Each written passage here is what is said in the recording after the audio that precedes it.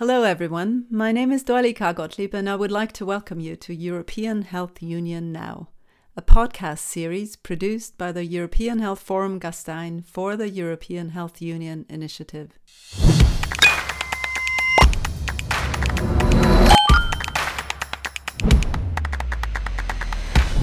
Welcome and thanks for tuning in to the 6th edition of the podcast series European Health Union Now. To delve further into the European Health Union Initiative and its goals, I will today speak with Dr. Vytenis Andriukaitis, one of the lead initiators of the group. Vytenis is a former Minister of Health of Lithuania, and he was European Commissioner for Health and Food Safety between 2014 and 2019. Vytenis is now a WHO Special Envoy for the European region. A very warm welcome to you, Vytenis, and thanks so much for joining me today. Thank you for the invitation. A little bit of background to our conversation today. In her September 2020 State of the Union address, the European Commission President Ursula von der Leyen called for a European Health Union as a response to the COVID-19 pandemic. Welcoming the Commission's proposal, a manifesto was drafted by the initiative, which proposes a more ambitious model of a European Health Union and calls on political leaders of Europe to commit to creating a solidaric, equitable, and people-centered European Health Union. And who better to have this conversation with than Vytenis Andriukaitis? Vytenis, I remember our first encounter quite vividly. We picked you up from Salzburg Airport as you were about to speak at the European Health Forum Gastein as a commissioner at the time. And I remember the 1-hour ride to Gastein passed very quickly. And I still remember the touching history of yours that you told me on that day.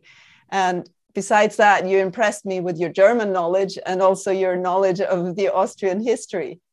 So, Vytenis, would you mind sharing your story with our listeners, telling us a little bit about your family background and also how that helped you make the person that you are today? Thank you. Thank you for your very warm introduction, very good memories about our first meeting in Gastein. As you know, may I tell you a little bit. I am a person who belongs to generation of Cold War in European continent. Of course, I was born in 1951. I am old one. And as you know, Lithuania is country at Baltic Sea, but my birthplace is wilderness of Arctic close to the Laptev Sea.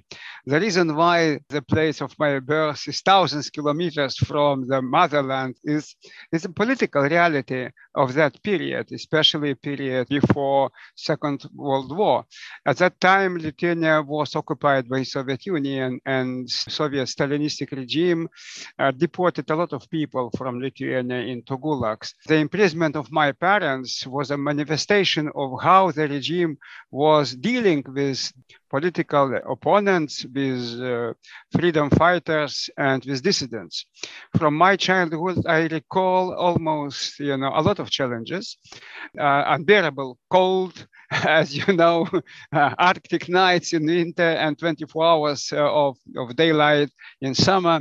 Life was very difficult in my childhood, but I am very happy because love of parents, solidarity between people of very different nationalities, which were deported into such Stalin Gulag, helped me to understand reality between different people, different nations, and possibilities to build better understanding humanity. I hope that humanity and not brutality will win are the good memories of my childhood. And of course, it helped me, to think about my future steps developing humanity. And I thought about possibility to be as medical doctor and to understand history and reasons. Can we change situation in European continent and build more peaceful European continent. And it was always in my mind. And after coming back to Lithuania, I studied medicine. And of course, I also thought about possibilities to not to only treat people, but also treat humanity. Why I decided to take opportunities to study medicine and to study history.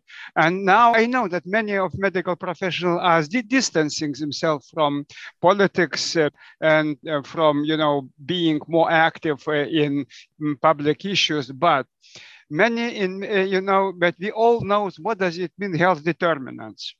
We see social determinants in health. We see political determinants in health. We see commercial determinants in health. We see a lot of determinants. And when we are thinking about definition of health, health is a state of physical, mental, and social well-being. We need to understand that medical profession should be supported by the better understanding of social and other issues. And I decided to join two professions, medical doctor and historian one.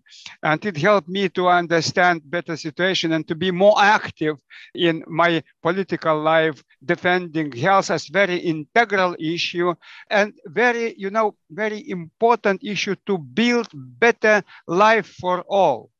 Thanks so much for sharing the story, Vytenis. And I think whoever knows you knows that how important the humanitarian side is for you.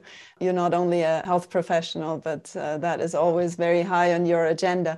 What made you decide to embark on a political career then? I think you did that quite early on already also, right? Yes, of course, no doubt. I am very happy that in period of Gorbachev perestroika, we were very active in Baltic states to develop new wave of political development in the European continent. And after fall of Berlin Wall, we were so happy to move forward and to promote peace, democracy, human rights, and progress. And we established this movement, and it can help me to be, more active, presenting my views. And of course, I was elected to Lithuanian Supreme Council, where it was a historical, event when we proclaimed and restored Lithuanian state and proclaimed our independence. And then after, I always was in politics, but always being involved in health problems, in social problems, and of course also following situation in the European Union. And it can help me to understand better what does it mean health in European Union politics and how can we move forward developing new ideas about health in the EU. So it seems like you were involved in a lot of pioneering efforts throughout your life. And it seems like the European Health Union initiative was just a natural next step for you after ending your career in the European Commission. You have been on the front line of this movement for the European Health Union for more or less since the beginning of the pandemic. Could you tell us a bit about the manifesto that was drafted by the group and how it originated and which main issues it addresses and which goals it has? First of all, I am very happy that before such period of Ursula von der Leyen Commission, I was in the commission of Jean-Claude Juncker. And I studied very much, very important books. How can we understand European health policies, which were built by a group of very prominent, public health experts like Joseph Figueros, Martin McKee, and Ilona Kickbush and others. And it can help me to better understand my job being Commissioner for Health and Food Safety. But I started to see real, determinants, especially speaking about competences of the European Commission. The competences in the European Commission enshrined in the treaty are very weak in health. Much broader in food safety and very weak in health, especially in public health. And after 2020, the start of 2020 was marked by COVID-19 global pandemic and mismanagement of pandemic by national governments in early spring of 2020 indicated the strong international cooperation is needed to mitigate the unfolding crisis. On 9th of May, Europe commemorated 70 years anniversary of Schuman Declaration that paved a road for the long-lasting peace in Europe. Diseases kill people as do wars. And it was so painful picture that it was good momentum to join our forces, to invite my friends from different countries, public health specialists, and to build manifesto following Ursula von der Leyen's statement that she is ready to develop new stage of development of the European Health Union, saying that for her is crystal clear that European Health Union is needed. And we decided to take opportunity and to propose our ideas. And Ilona Kickbush, she proposed to build a manifesto as a format to frame main findings of our discussions, previous discussions. And we did it. And as you know, it was so successful step because we decided to disseminate manifesto through member states, national parliaments, and European Parliament. Thank you, Vytenis. I think back of that time very fondly also. Again, it was a pioneering effort also there, I would say. If you could maybe explain shortly, I mentioned the European Commission's plans for a European Health Union earlier. What sets the goals of the European Health Union initiative apart from the concept of a European Health Union that the Commission envisions? First of all, we decided to go in much broader context of European Health Union, keeping in mind that EU is always in the progress to develop some unions, single market, banking union, monetary and financial union, digital union. But now is time to develop Union of Health and Well-being Union. And health is very integrated parameter, and we decided to build manifesto calls on the political leaders of Europe in the frame of the Conference on the Future of Europe to commit to creating a strongest European Health Union. It invites the people of Europe to engage in building a health policy that contributes to the long-term sustainable development of the European Union. Commitment to progress should not be framed by just necessity to fight COVID-19 within the framework created by existing European treaties. Rather, it should be framed by the necessity to show the people of Europe that our union is there to protect us all. The pandemic has created a window for opportunity to take strong public actions to build a union where life and health of everyone matters. Health and well-being union is a new stage of development, and it is very close to people's hearts. The manifesto sets out a vision of European Health Union developed by the signatories. We need to build European Health Union where all people are as healthy as they can be through their lives, and we propose our goals, how to move in such direction. And of course, keeping in mind that it is not enough to develop a European Health Union based on today's existing treaty limits. Those limits do not allow to move in much more effective health policies in the EU and globally. Thank you, Vytenis. So basically, could it be seen for the manifesto to call for a European Health Union that is not only reactive, but is very encompassing and also taking the moment? Could we see COVID-19 even as a kind of a catalyst for this movement? Yes, that's right. Only kind of the catalyst and only opportunity to raise those questions which are so important to understand why we need to have much stronger capabilities at EU level to solve issues. You know, my experience as Commissioner for Health and Food Safety was so clear. I see very weak mechanisms in area of member states cooperation. Ministers of health, they are gathering only 2 times per year. One health ministers council in half a year, a formal council. And if you compare how many times ministers of agriculture, fishery are gathering together, or ministers of finance and monetary issues, you can see absolutely disproportion. And when we are speaking about possibilities to cooperate and to coordinate and to promote member states' activities, we need to see much better cooperation of ministers of health, and also speaking about possibilities to develop common meetings together with other ministers, because health is interrelated.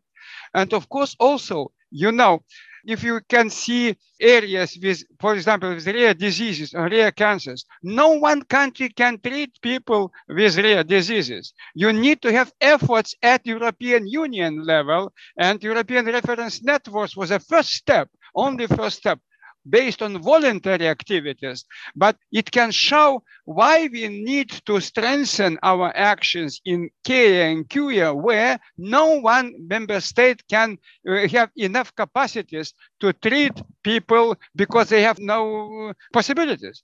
Health, once again, to understand that European Health Union is not in favor to bring much more powers to European Union institutions. Not. It is the wrong understanding.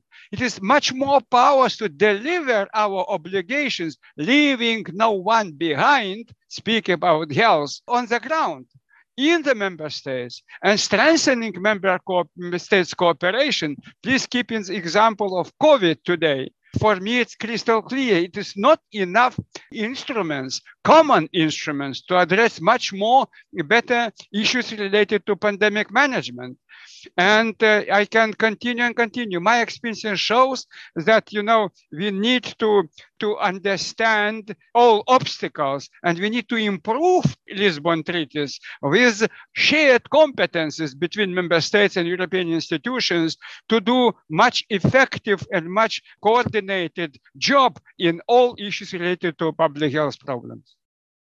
As you mentioned, there seems to be some reluctance by national policymakers, what they see as handing over power to the EU. So I would say that this could have been kind of a pitch for national policymakers to understand that in the end, it would strengthen their role by working together more on a European level, right? Yes, for sure. First of all, let me be very open and very clear. Now I see a few politicians at national level who really understand these issues. How can they work being as member states and being as Europeans in the same time? Being Lithuanian and being European, being Austrian and being European, being French and being European. Such understanding that health is interconnected issue. You have no chance to address issues with air pollution, with climate change, with pesticides, with food issues, without being that you must act in the same direction. Doesn't matter it's on local level or national level or European level. It means that we need to encourage our national politicians to think globally. It means to think European and act locally and act at national level. It is not about, about simple understanding that something is in Brussels and something is in every member state differently. And a lot of national politicians are blaming Brussels, explaining, like to say, their steps. It is wrong understanding about EU. And it is very visible when I visited all 27 member states parliaments. I did a lot of lectures speaking about the possibilities to overcome national obstacles and to show that we need to extend our understanding about better cooperation, about a better delivery, about better cooperation. And it is the main obstacle is, of course, is lack of understanding of EU values. As you mentioned, Vytenis, what we saw in the onset of the pandemic was exactly the opposite, right? The single member states were retreating into their national borders and looking after their country foremostly. And only in the course of the pandemic did it become clear that this is not the way forward. This is not how we can deal with a crisis of that magnitude. If you think back of your work as a health commissioner, Do you think it would have changed your work substantially if European Health Union had existed already then?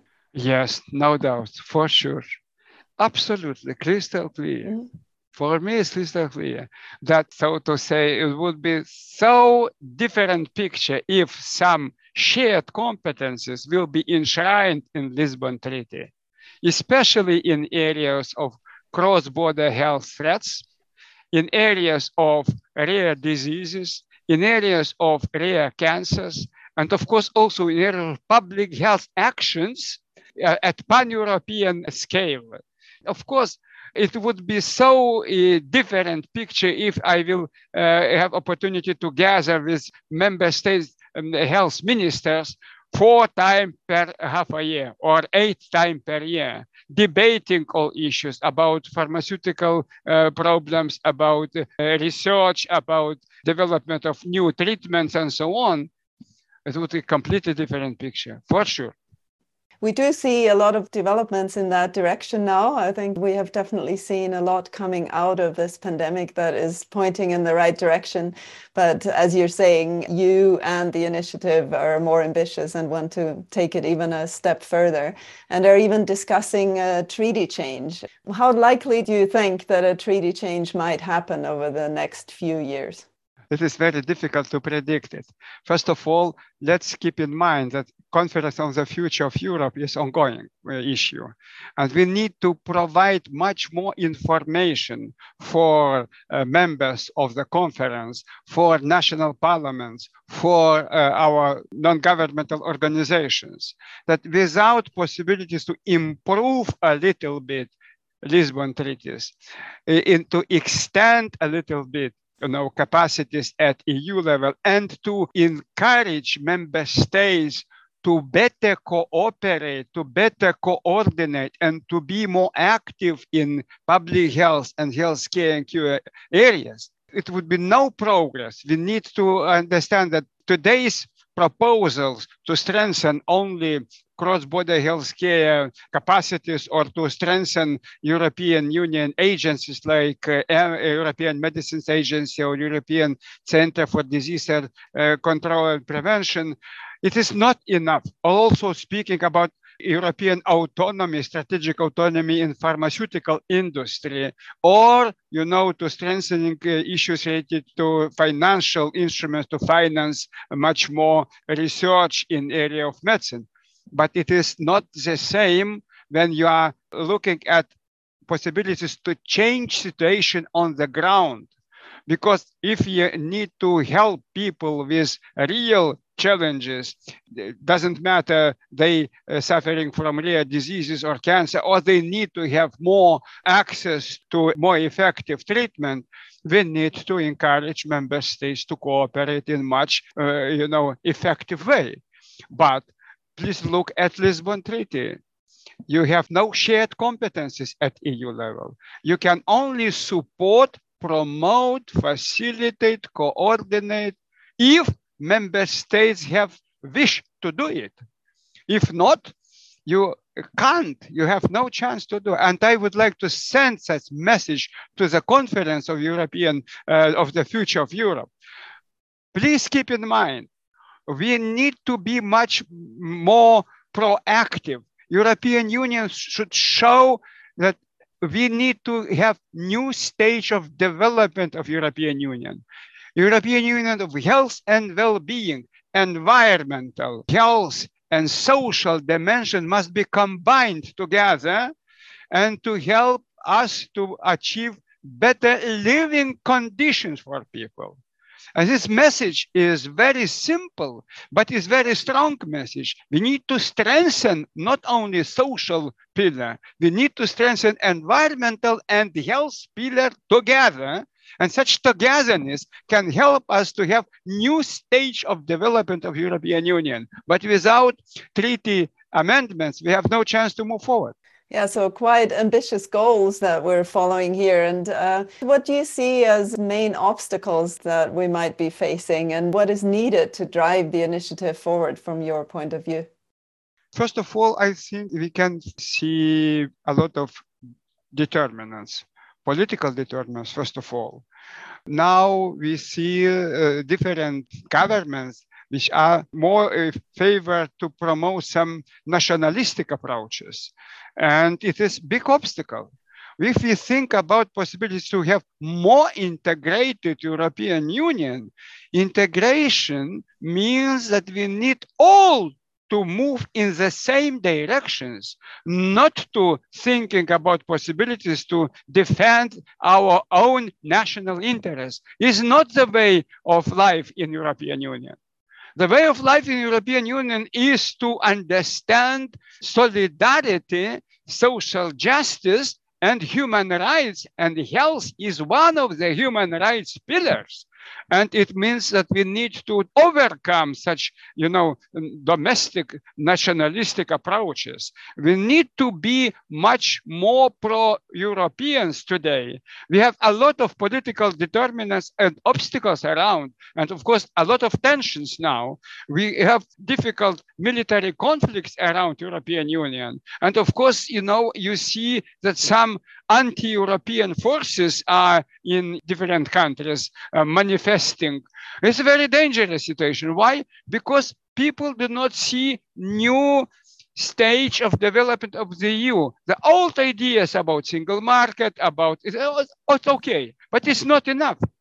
We need to understand that people think about their living conditions, living and working conditions, and the health is common denominator speaking about living and working conditions. Human capital is the main goal of European Union, to develop human capital. And without health, you have no chance to move forward. So you are referring to the situation in the Ukraine at the moment, Vytenis? Yes, of course. Now we see tensions around. Now a lot of geopolitical tensions around the Ukraine. European Union goal is to promote peace, to promote stability, and to promote democracy, and to promote human rights. And speaking about global activities of the EU, global health should be very important platform overcoming tensions and promoting health issues in our neighborhood policy. It can build bridges between our different neighbors. And health can be one of the factors of our external actions. And global health and strongest EU with strongest global health activities can also help to overcome obstacles and political tensions which now are in Ukraine or in different places around the EU. So health as a provider also of security. Yes, of course, no doubt. Health as provider of security. Now we can face global health threats around us. It's not only pandemic. It's antimicrobial resistance. It's a lot of it's climate change. You can see a lot of threats which can affect people's health directly.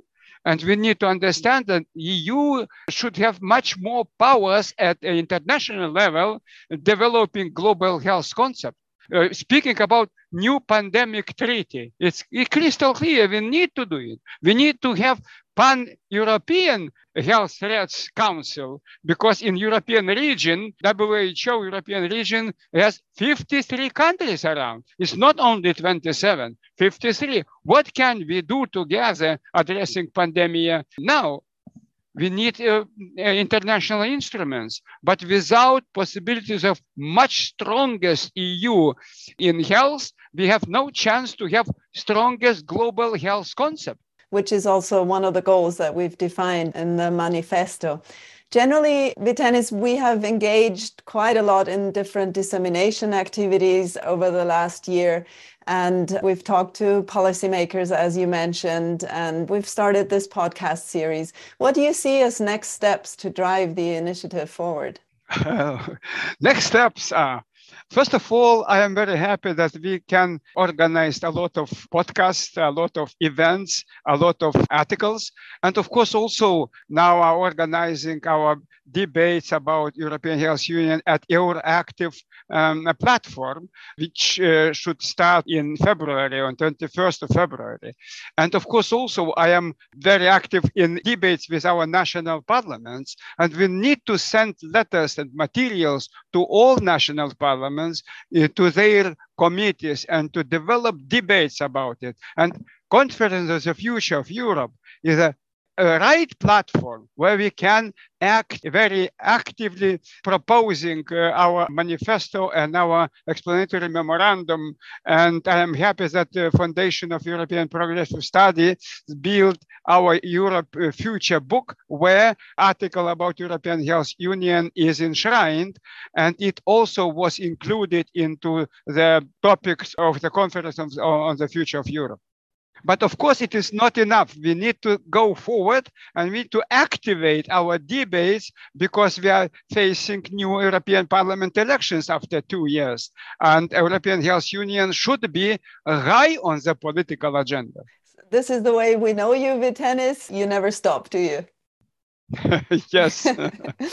Let's do it together. Vytenis, before we wrap up, one last question to you. If you were granted one main wish for the future of Europe, what would it be? Very simple message. We need to move into direction to build a health and well-being union where every life is matter. Okay, thanks very much, Vytenis. A big thank you for joining me today and for sharing your story, and as always for showcasing your passion for health in Europe and globally. Thank you also to our listeners. Tune in again for our next European Health Union Now editions. Goodbye. Goodbye.